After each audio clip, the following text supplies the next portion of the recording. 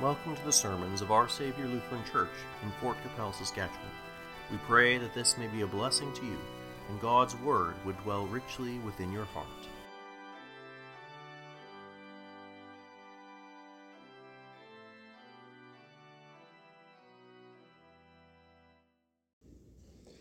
Grace, mercy, and peace be to you from God our Father and our Lord and Savior Jesus Christ. In our gospel lesson this morning, our Lord gives a sermon that cuts straight to the matter at hand and helps us see the grave consequences of mixed allegiances of the heart and how they cannot stand. No one can serve two masters, for either he will hate the one and love the other, or else he'll be loyal to one and despise the other. Our Lord does not tiptoe around the issue, but attacks it head on. You cannot serve two masters. One's loyalties cannot be divided, especially when the masters are opposed. If one tries to do this, they will find themselves joyfully serving one and begrudgingly serving the other, loving and being loyal to one, hating and despising the other. And so that we may understand him clearly as to what he is talking about explicitly, our Lord says, you cannot serve God and mammon. Mammon comes from Aramaic and refers to wealth and treasured possessions. You cannot serve God and mammon. Our God is a jealous God, desiring the best for his people, and so he will not allow any to be worshipped alongside him. He will not allow his people to trust in false gods that cannot help.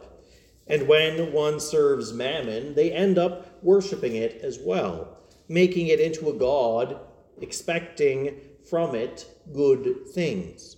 St. Paul writes of this and warns of it in his epistles, especially to the Ephesians and the Colossians.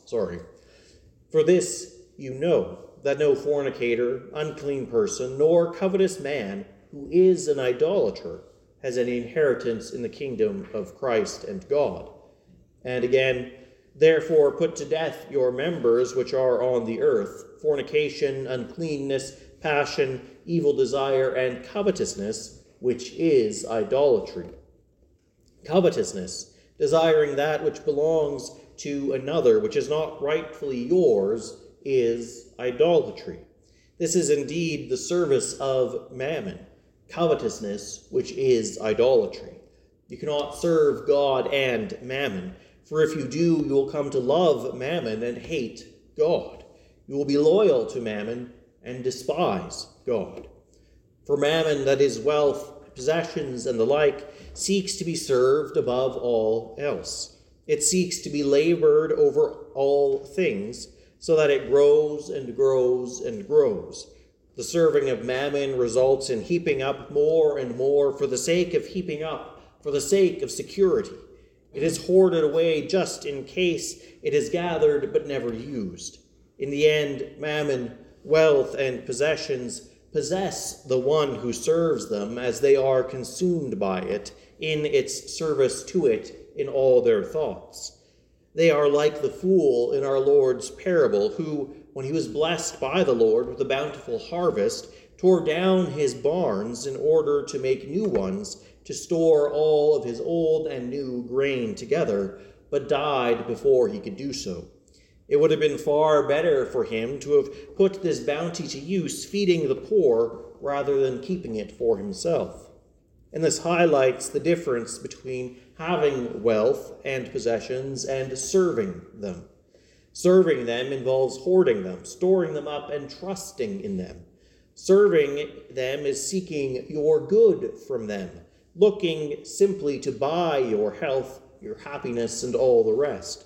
Job was a very wealthy man in the Old Testament, and he says, if I have made gold my hope, or said to fine gold, you are my confidence, if I have rejoiced because of my great wealth, and because my hand has gained much, I would have denied God, who is above all. He did not do this, for he used his possessions properly. The proper use of wealth is to use it to serve others.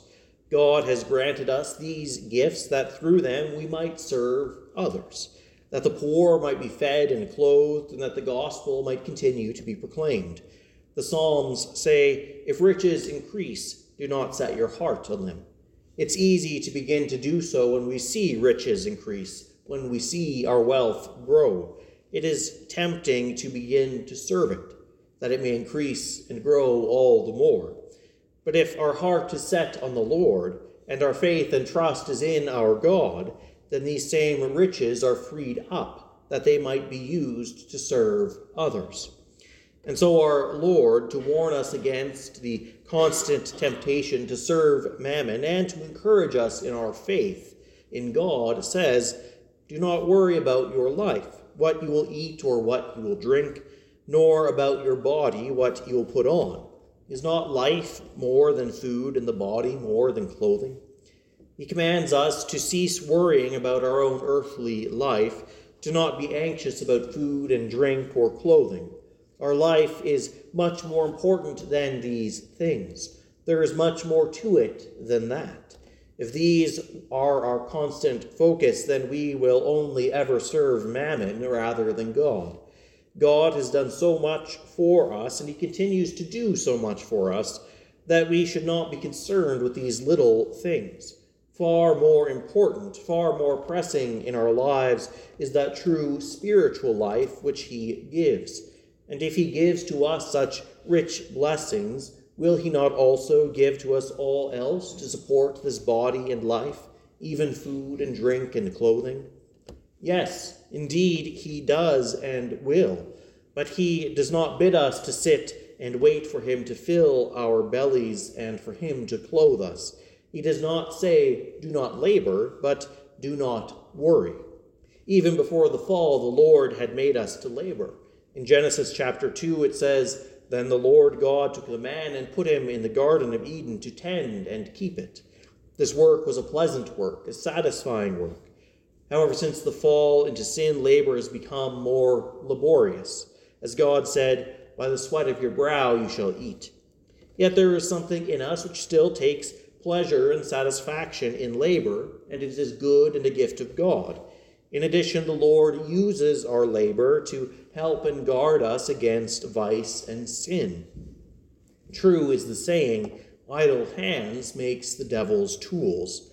Yes, the Lord has commanded us not to cease laboring, but to cease worrying. He has called us not to idleness, but to trust in him. Thus, as our Lord says, do not worry about your life, what you will eat, what you will drink, nor about your body, what you will put on. He is calling us to labor, but not heap up possessions. Not to labor in order to do that, but to labor because we wish to serve others, trusting that God will provide for us. Look at the birds of the air, for they neither sow nor reap nor gather into barns, yet your heavenly Father feeds them. Are you not of more value than they? Consider the lilies of the field, how they grow. They neither toil nor spin. Yet I say to you that even Solomon in all his glory was not arrayed like one of these. Now if God so clothes the grass of the field, which today is and tomorrow is thrown into the oven, will he not much more clothe you, O you of little faith? Here our Lord Jesus points us to creation so that we might learn from these creatures of God that we do not worry, but rather that we be moved to even greater faith and trust in him. First, look at the birds of the air, the wild birds, the sparrows and swallows, the ravens and jays, the robins and finches, and all the rest. They do not have the advantages that we do. They cannot sow, nor reap, nor gather into barns, and yet they are not without food. They are not called to work in this way, but rather God has called them to other works, singing, raising young, and all the rest. They do not worry about food, for they know that God, their Maker, will care for them. When the time is right for them to eat, they go and find it as God has prepared for them. Second, we see the lilies of the field, and are asked to consider how they grow. These, again, are wild flowers. Not any particular kind. but any and all kinds of wildflowers that you might find in ditches and pastures and hillsides. As they grow, they neither toil nor spin. They do not put any effort into gathering materials, refining them, and making them into a beautiful garment. Rather, they simply grow up as God has commanded them to do, seeking the face of the sun, opening up their flowers for all to see. Yet I say to you, Jesus says, not even Solomon in all his glory was arrayed like one of these. Not even the most magnificent king of Israel was dressed like these grass-like wildflowers. God provides for them their clothing in beauty and splendor out of his love for his creation. After asking us to consider how God cares for these, his creatures, Jesus says, your heavenly Father feeds these birds. Are you not more value than they? Now, if God so clothes the grass of the field, which today is and tomorrow is thrown into the oven, will he not much more clothe you, O you of little faith? Are you not more valuable than all the birds? Yes, much more so. God has created the birds. They are his creatures, and he is their God, and they worship him as he has called creation to do. So too God has created you, and you are his creature, and he is your God, but that is not all. Jesus calls him your heavenly Father. God is not the father of birds. He's not the father of flowers, but he is a father to you. For he has sent his only begotten Son into the flesh to take on your sin. He has given him over into death so that you might be redeemed. He has purchased and won you with the precious blood of his Son from sin, death, and the devil. He has claimed you as his own in holy baptism, causing you to be born again and naming you his child and he your Father. This he has done for you because of his love for you. If God cares so much for his creation, will he not care all much more for you, his redeemed child? Yes, far more. He has called you his child and bids you call him Father. He has done so much to lavish upon you the riches of his grace, and he shall certainly care for you and give to you your daily bread. Therefore do not worry, saying, what shall we eat? Or what shall we drink? Or what shall we wear? For after all these things the Gentiles seek. For your heavenly Father knows that you need these things. But seek first the kingdom of God and his righteousness, and all these things will be added to you. Our Lord commands that we do not worry over food and clothing and the daily necessities of life. The Gentiles seek after these things. Pagans seek after them, focusing on them, striving after them, intent on gathering them in because they don't know God. They do not know him as a loving Father. They do not know of all that he has done for them, even for them. They do not believe in him or trust in him, but believe in idols and false gods that cannot help, save, or provide for them. Because of this lack of faith, this lack of trust in the true God, they have these worries and anxieties and so seek after these things.